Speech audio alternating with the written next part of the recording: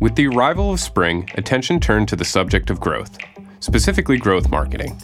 In over its March webinar, Chief Growth Officer Chris Fasano gave an overview of this approach.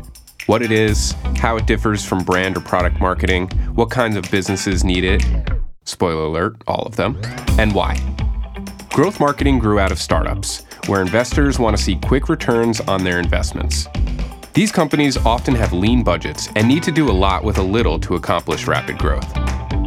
Chris gave a short primer on basic business philosophy as a reminder of the purpose of growth. The goal is to bring in more than you expend, and there are two ways to grow. From the top, revenue, by increasing customers, or from the bottom, profit, by improving operational efficiency. Most startups must grow from the top first. That's where this lesson focuses as well. But first, if you're going to grow, you need an infrastructure to support that growth. Chris gave the spot-on and organic analogy of tomato plants. With rapid growth, they get heavy and fall over, unless you use some sort of structure to hold them up. Building infrastructure requires investment. To afford that, you need to bring in business. To do that, you need, you guessed it, growth marketing. How is growth marketing different? The biggest difference is that traditional marketing focuses on impacting awareness and acquisition, or bringing people to the brand at the top of the sales funnel. As Chris so aptly put it, marketing is building a why that sells the what and attracting people to it. Growth marketing, on the other hand, is full funnel marketing. It encompasses also moving people through the funnel, converting them to paying customers, and keeping them for the long haul. It's a holistic approach. A slightly unnerving characteristic of growth marketing is that it is also stochastic. So what? You know, the smarter sounding word for random. As Chris explained, it's a science, and science requires experimentation. You have to throw a bunch of these things at the wall and see what sticks. Sounds messy, but the approach involves trying different tactics and pursuing the ones that work best. What do I do first and second? First off, you need to have a sales funnel. If you don't, work with your sales team, Chris advised, to establish one that fits your business. Divide it into stages. A common model includes awareness, interest, decision, activation, conversion, and then the funnel inverts to retention and eventually referral. Then, set up your sales and marketing technologies, or MarTech for short. Your MarTech stack is dictated by the size and type of your business.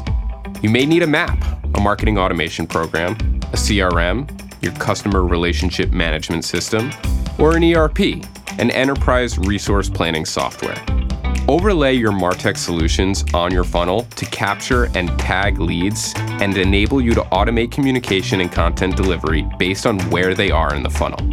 Don't forget your website, a critical part of your infrastructure, which also often acts as a CMS, content management system. Now for the fun part. With a good infrastructure in place, you can start driving people to your brand. More on how in a minute. Traffic starts coming into your funnel, and soon you have a lot of data. This is where, Chris cautioned, many people get ahead of themselves. You need to make sense of it all, or your efforts are wasted.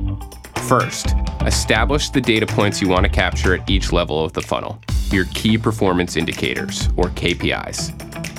Chris showed a lot of good examples for each stage. Then decide on the key metrics you want to glean from those data points, such as cost per lead or time for a customer to get through the funnel. Let's touch on these tactics. Most growth marketing involves primarily digital marketing because it's nimble and the ability to change course quickly is important in this testing approach. And because usually the main goal is to drive people to your website, which is easiest with a click. Speaking of your website, ideally it is designed to capture leads. Yes, it should also be informative and tell a story, Chris acknowledged, but it needs a clear call to action, or CTA. If your website is not capture-focused, you can build a landing page, which can be campaign-specific and geared entirely towards capture. Also important is having pixels in place for tracking visitors via cookies. They can tell you a lot about the user's journey and how promising of a lead they are. It's all about attribution. It's also crucial to know where traffic is coming from into your funnel. Attribution refers to knowing where leads came from, how they came in, where they went when they got there, and what it took to convert them. Two methods Chris mentioned are UTMs, pieces of code added to URLs that help identify and track website traffic, and the more traditional but still useful tactic of giving different phone numbers in different media to identify what source callers arrived from. Drive time. How should you expect to drive traffic to your website in the short and long term?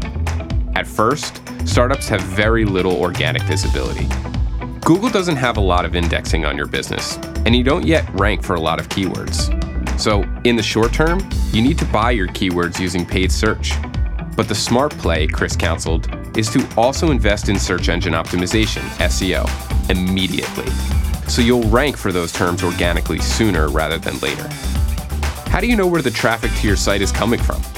Chris gave a quick glimpse at reading a Google Analytics report showing acquisition, traffic source, behavior, bounce rate, and conversions, form fills. Content is key. Once again, turning to the funnel, Chris talked about how to work people down through the funnel. The key is content. Use content relevant at every stage of the funnel to engage and nurture your leads. Generally speaking, the further down the funnel, the more sales-focused the content. Keep an eye on the percentage of leads moving from one stage to the next. If it drops off sharply, look closely at what is happening and what is being communicated at that stage. It most likely needs adjustment. Different content at different stages and on different schedules does not have to be a job unto itself. This is where a map is invaluable. You can build automation workflows in which certain behaviors trigger specific communications. Score! Growth marketing may be more science than gaming, but there are still scores involved. Chris suggested working with your sales team to determine scores for certain actions, then set up rules for certain scores to trigger actions, communications. So you are sending them useful content at the right time. This is the core of a nurture sequence. The final step is not fine. With all of this activity and data, you can now map user journeys and build profiles, gain insights into what sticks, what is working, draw conclusions, and adjust accordingly. Chris used the phrase iterate and improve. The key is to optimize continuously and always have a growth mindset. Let's review. In summary, growth marketing is full funnel marketing. It's a science, so it requires experimentation. You need a solid MarTech infrastructure in place first for data tracking and a website or landing page geared toward capture. Expect to spend on paid search first, but don't wait to invest in SEO. Use automation, create workflows, and align those with a robust content strategy. Employ a scoring system. Analyze the data, repeat, grow, and repeat again. Chris ended by answering some frequently asked questions about growth marketing. Is growth marketing just for tech startups? What if we're using digital marketing techniques but don't have a real infrastructure to capture and measure? Is it too late? This sounds expensive. Do I need a big budget to employ a growth marketing strategy? Does it apply to nonprofits? Is product marketing the same thing? When should I look to hire a growth marketer or agency that offers this service? Listen to the end of the presentation on YouTube for these answers. Interested in exploring growth marketing for your company? Get in touch at overit.com/contact. Thanks for listening. Stay up to date with the Over It audio blog by following on your favorite pod player. And make sure you're subscribed to our email list to stay in the loop with all our webinars and events.